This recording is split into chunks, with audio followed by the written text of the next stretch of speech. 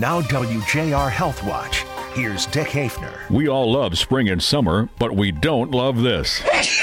Allergies. Mostly we're talking about allergies to the pollen. Dr. Lawrence Pasik, for more than 40 years, an allergist in West Bloomfield. So you can get itchy eyes, watery eyes, swollen eyes, sneezing, nasal congestion, the nose gets blocked up and you can't breathe as well.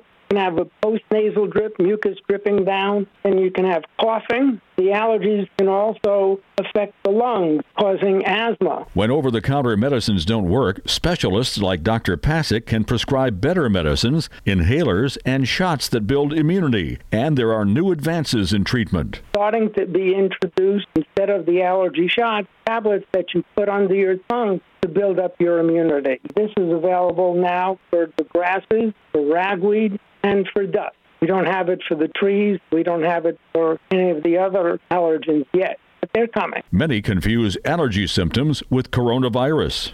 Do they have a loss of taste and smell? Do they have nausea, coughing nonstop? Allergies do not cause fever. Some of the medications that are used in treating COVID are also used in treating asthma. More information is found at Allergy and Asthma PC. Dr. Pasik says about 20% of the U.S. population, more than 60 million people, have allergies. That's nothing to sneeze at. For WJR Health Watch, I'm Dick Haefner.